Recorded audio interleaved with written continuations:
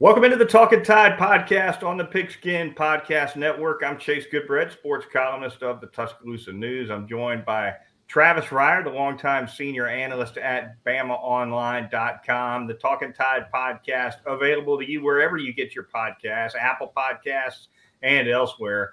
YouTube, Facebook feeds for the podcast as well. And the Twitter feed, you'll find us at Talkin_Tide on Twitter, and you'll get links to all our podcasts as soon as they drop right there. I want to quickly thank our sponsors, Peterbrook Chocolatier of Tuscaloosa, North River Dental Associates, and DraftKings. And with that, Travis, we jump into season 7, episode 1. Here we go. We launched. There you go.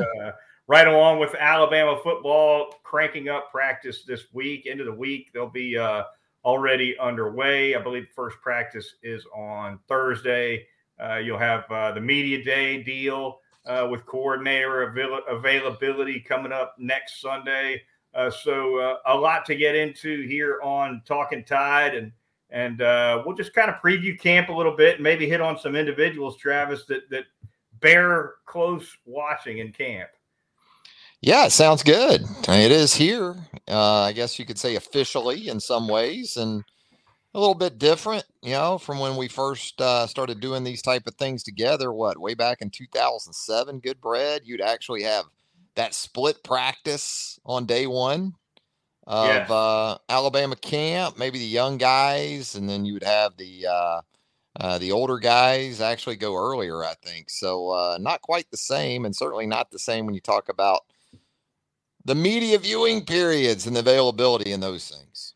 That freshman practice at night, I guess they like to have that later one, right? That one, as I recall, the video hits on that practice were very strong. That 2008 camp when you had Julio and the boys show up, that was it's kind of game changer stuff. Hightower, after going out there that night and seeing Hightower and Julio, and I think Mark Barron, Mark Ingram was in that class. Yeah, pretty game-changing stuff.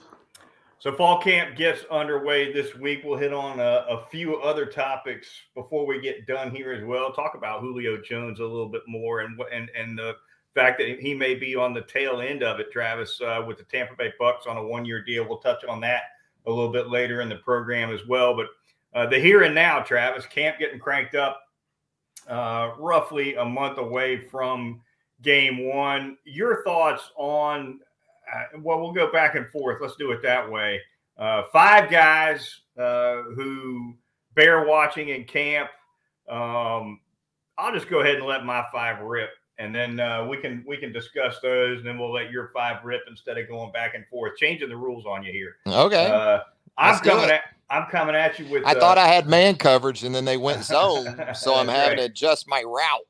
Yes, sir. Have to hook it up here in the zone. Go ahead. I'm going heavy transfer, and I'm going heavy on 2 particular spots on the field. On the offensive line, J.C. Latham and Tyler Steen. I think 2 guys big to watch at those tackle positions, how they look. And what comes out of camp. The tackle position, obviously very fluid coming out of the spring. So I'll give you both of those guys, one, of course, being an incoming transfer in Tyler Steen.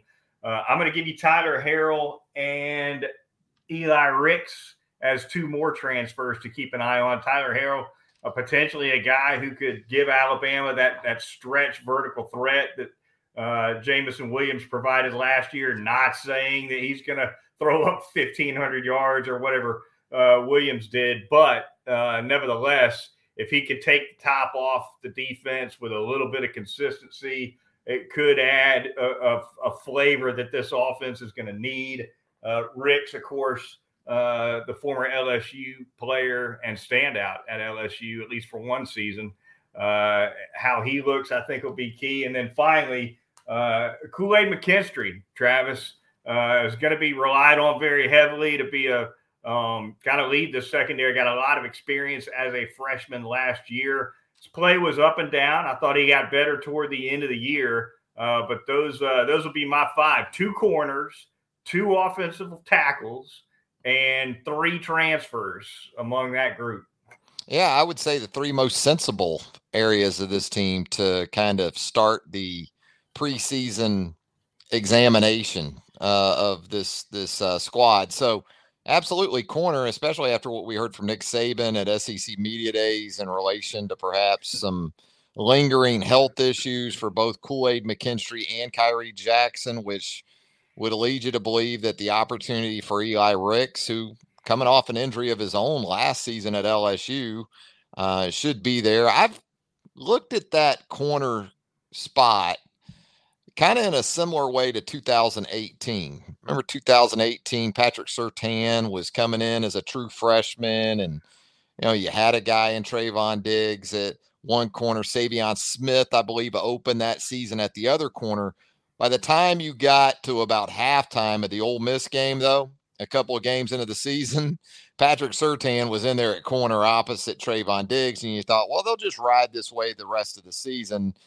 But then you had the injury to Trayvon Diggs in Arkansas and Fayetteville about the midway point of that season. So you needed Savion Smith. The point being, regardless of how that situation plays out, even into the first month of the season, you feel very fortunate to have 3 quality corners, I think, in those guys. And then Terry and Arnold, a 4th corner that's young and has potential for sure. So corner makes a lot of sense. Wide receiver's interesting because you thought you were being dependent upon the transfer portal a year ago when you brought back John Mechie, but you added Jamison Williams to go along with him. Well, hell, you needed 2 guys, I guess, this year. So you mentioned Harrell and Jermaine Burton. You're doubling it up at wide receiver this year, even in comparison to a year ago. And then obviously the offensive tackle position in general, and great opportunity for J.C. Latham, the former 5-star recruit, to step in there at one tackle spot. And Tyler Steen, obviously, he's not coming into this situation with the thought being, well, he'll be a good 3rd or 4th tackle. You're bringing him in to be a starter. So, yeah, for a multitude of reasons, I like your picks there. I would imagine there might be at least some crossover if you were to lay out 5 of your own. Who among this roster would you classify as under the microscope yourself? Well, I would go to the interior of the defensive line just in terms of playmaking, because Fedarian Mathis has moved on. Fedarian did a nice job after you needed some production replaced with Christian Barmore the previous season moving along. So you've been able to sort of bridge that gap the last few years with a different guy stepping in there. And we've seen Byron Young last year. We saw his tackles for loss numbers go up a nice level there in 2021. But who's going to be those guys? Obviously, Will Anderson, Dallas Turner. There's a luxury on the edge knowing that you've got tackle for loss and sacks and quarterback hurry type guys there at those positions. Chris Braswell also in that mix. But you need some playmakers on the inside. And, is that going to be Burrows? Is that going to be Tim Smith perhaps to go along with Byron Young? DJ Dale is a very sturdy and dependable option in both your base and your big nickel looks. But, when it is 3rd and long, who's going to be that one defensive lineman? Perhaps they might just keep one defensive lineman on the field in Dime Rabbits because it looks like they want to play Braswell and Turner and Anderson together. So, who's that guy going to be, when it rolls around to 3rd and long? So I would go more interior defensive line. I gave you a bunch of guys there. I think depth at wide receiver is a concern. Depth at offensive tackle, other than the areas you mentioned in terms of starter types, and I mentioned it, the defensive line position, I think depth at offensive tackle, great. If J.C. Latham and Tyler Steen prove to be your starting combination, you still want to have that 3rd tackle, and they've played some guys in recent years. Kendall Randolph's an experienced guy.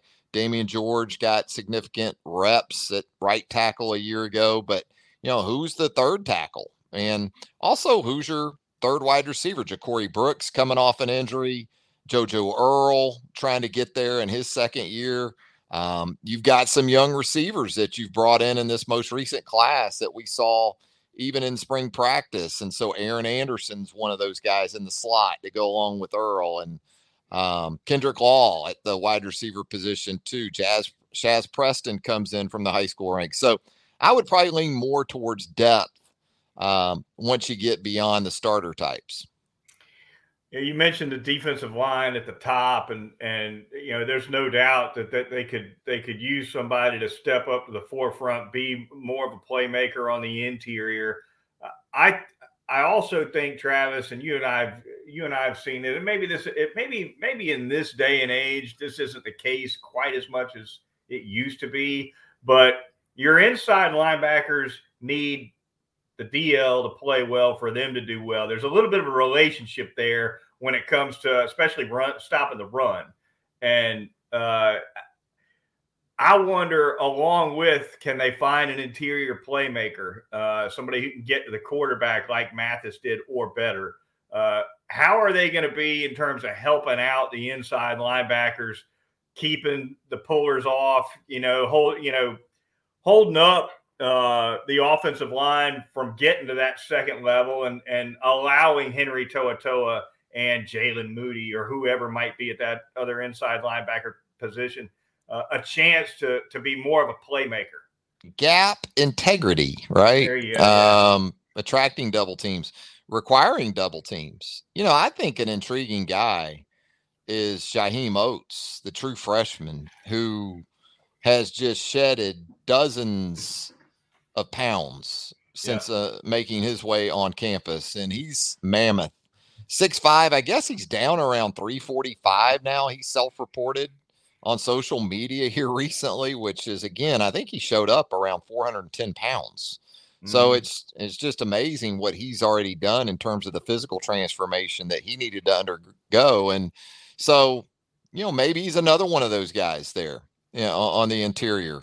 Basically, when you get to that size of guy, and I thought he flashed some even in the spring game in terms of being a better than you would think athlete and lateral mobility, things like that. So I'm interested to see how much, if any, he can help that defensive front in year one. Wide receiver position, that's how that evolves is going to be interesting too. I think throughout camp, Travis, you've got,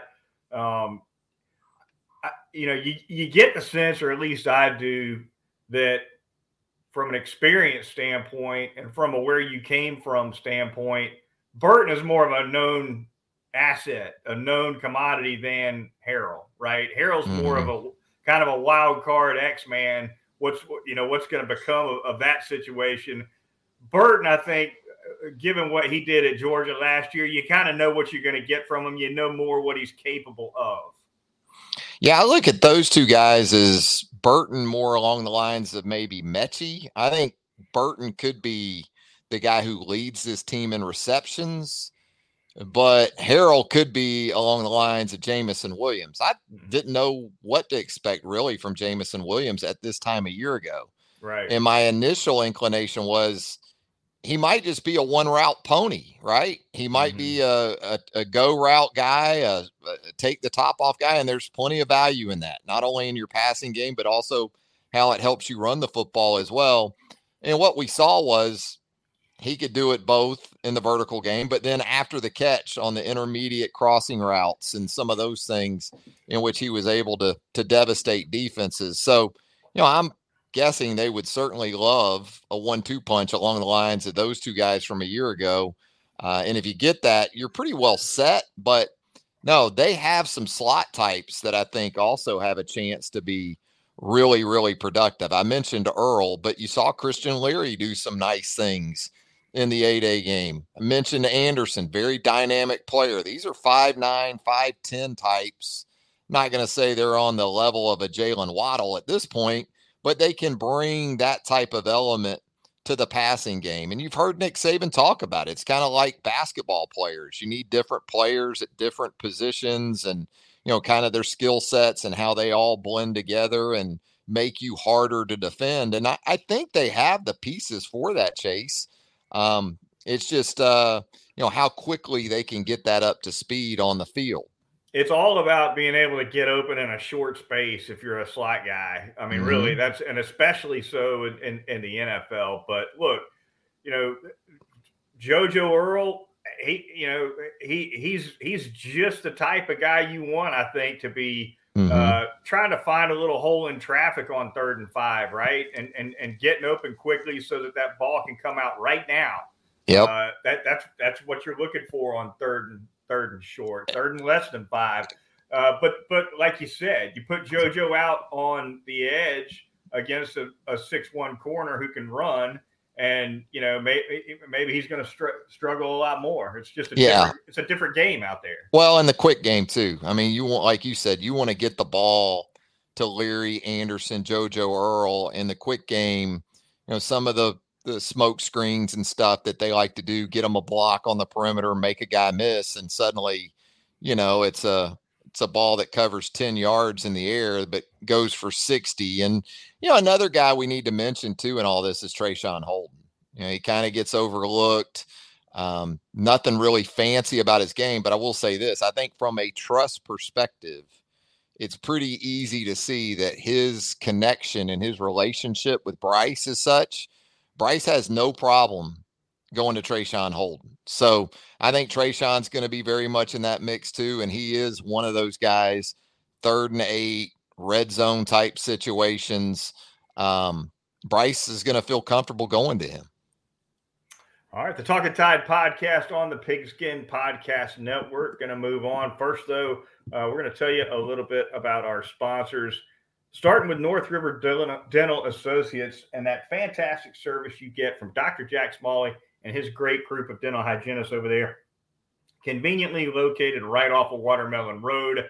They've got pediatric dentistry, laser dentistry, endodontics, dentures. They do it all. Teeth whitening services, very popular as well over at North River Dental. Botox and Juvederm treatments for those facial features.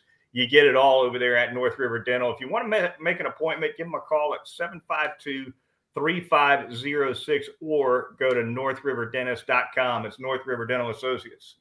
Going to tell you about Peterbrook Chocolatier out there at 1530 McFarland Boulevard North in the Indian Hills section of Tuscaloosa.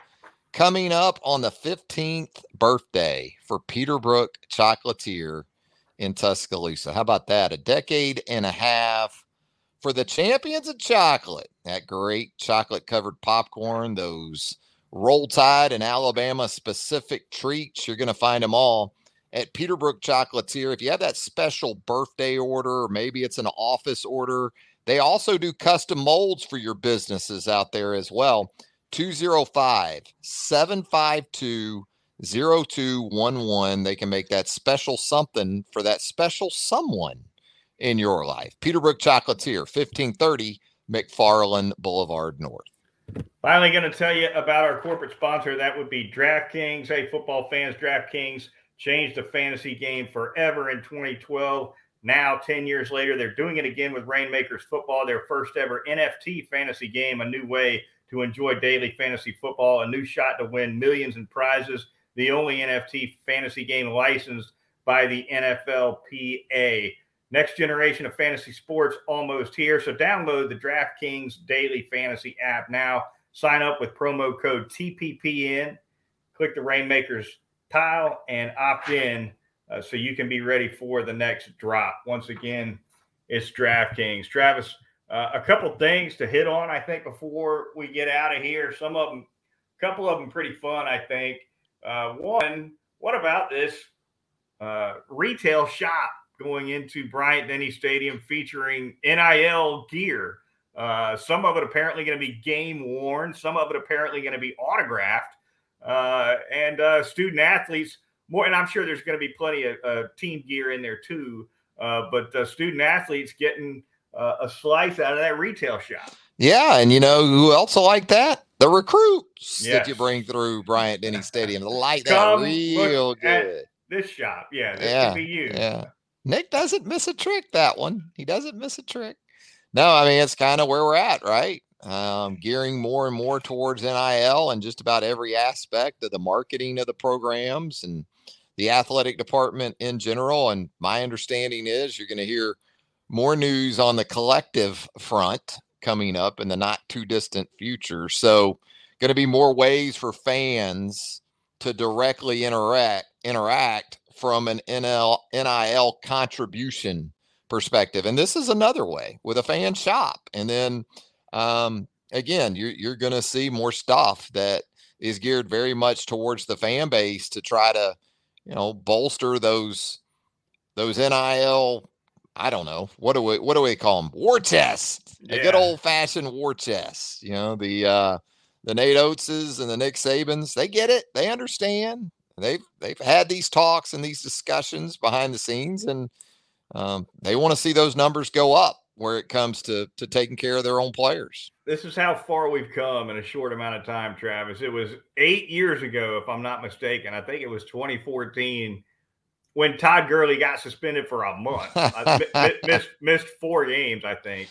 For signing autographs. Yeah. And now here we are 8 years later, and Todd Gurley's jersey could be hanging with his autograph in it in the team store. Yeah. If I was Todd Gurley, I'd say, I want some interest on that jersey, that autographed jersey. And 4 games of eligibility back. It was always just, such a scam for the players, because, you could go by the practice facility at UA and 15, 20 years ago or so, and you would have the autograph folks right outside the gate. And so the players would come out of the facility and get swarmed with memorabilia and helmets. And it wasn't like somebody had a little Johnny up there and was like, hey, could you sign this for John? Right. No, this was all stuff that eBay was just coming into kind of popularity at that point. They're still doing that at the Senior Bowl. Oh, yeah. And they finally had to set up the parking lot at the Malmore building to sort of be able to keep people out of there, because it was a business. They were running a business right out and the players, for the most part, I believe, weren't seeing a dime of it. But that's how far we've come. All right, Julio Jones, Travis, signs a 1-year deal with the Tampa Bay Buccaneers. Of course, he was on a multi-year deal with the Tennessee Titans after they traded a couple picks to the Falcons for him. They cut bait after 1 year in what was a real trying year for him health-wise. Missed a lot of football, didn't look himself at all when he did play last year, frankly, for the Titans. But off he goes, Travis, to hook up with Tom Brady for maybe one more run at it. Yeah, and it's kind of an aging situation all the way around down there in Tampa Bay. And that's with Rob Gronkowski retired for the time being anyway. You got Chris Godwin down there. He's coming off an injury. Mike Evans, obviously, has been a standout in the league for a number of years now. So I think they added Kyle Rudolph at the tight end position. They did. So they're a little mossy at some of those receiver spots. But, boy, if you can keep Julio healthy to go along with Evans and Godwin comes back okay, that's a damn nice core there for Tom Brady to work with. All right, before we get out of here on the Talkin Tide podcast, Travis, got to go outside the SEC to close things out. Finally, what about these comments from Kevin Warren, the commissioner of the Big Ten? Quote, Travis, softening his stance when it comes to automatic bids for potential CFP participants. Yes. What about it? Now, catch me up. He was adamant before about conference champs being represented, right? More adamant, and I'm not necessarily sure he was ever on a hard number. But now that he's obviously picked up USC and Southern and UCLA, and the alliance, right, that they were in with the Pac-12, that's all gone. Yeah. So and then here you have Greg Sankey on the other side saying, I don't know if I want the automatic qualifiers at all. So it's just, there's you can almost see the dance happening step by step here. Yeah, I mean, the narrative changes as the agenda changes. And as you said, when you start adding schools to your conference, and it doesn't sound like the Pac-12 or the Big Ten is done at this point. And if you're projecting even an 8-team playoff in the not too distant future. There's going to be campaigning for spots, and that's what we're already seeing right now. We haven't even gone to 8 teams. Certainly with 4 teams, right, you're not going to want the hard and fast. I mean, that wouldn't work regardless, really. But even with 8, you're already trying to beat the rush and get out there and campaign for multiple spots for your league. Report from CBS, I believe, a week or so ago, and I think the Big Ten had a kind of a soft denial on this one, but apparently they're evaluating as potential invitees Oregon, Washington, Stanford, and Cal. And those are really, I mean, to me anyway, your real athletic brands there are Oregon, Washington, and Stanford. And if anybody's going to pick the carcass out of the Pac-12 some more, those are gonna be the top gets. I think if the Big Ten totally had its way, it would be Notre Dame in place of Cal, obviously. Right. Having been to all 4 of those places, Oregon, Washington, Stanford, and Cal, I'd get it with 3 of them. I could see it with Washington, Oregon, and Stanford, but man, Cal just doesn't seem like a fit. I guess academically, maybe you could fit that in there, and obviously the tie to Stanford in a lot of ways. But it's like I like 3 of those 4. I like 3 of those 4 for the Big Ten. They're sensible. At Cal is where they kind of lose me a little bit. When the politics really hit the fan on this, maybe it's a situation like the kid in Sandlot, where they couldn't play every day if they didn't have this guy who didn't know what he was doing sitting in right field. Maybe well, and if you're Cal, you're a public university in the state of California. That's kind of a problem for UCLA right now, isn't it? Right. With the Big Ten. Yeah, it's going to be fun to watch all that play out, but most especially be fun to see how things go with Alabama's fall camp. Travis and I will be back with you next Sunday here on Talkin Tide, at which point we'll be talking about a couple of practices that will have been in the books by then. Also, of course, the coordinators will have spoken just that day when we come back. So that'll be a well-timed edition of the Talkin Tide podcast. For Travis Reier of BamaOnline.com, I'm Chase Goodbread, sports columnist with the Tuscaloosa News, and we'll talk to you next week right here on Talkin Tide.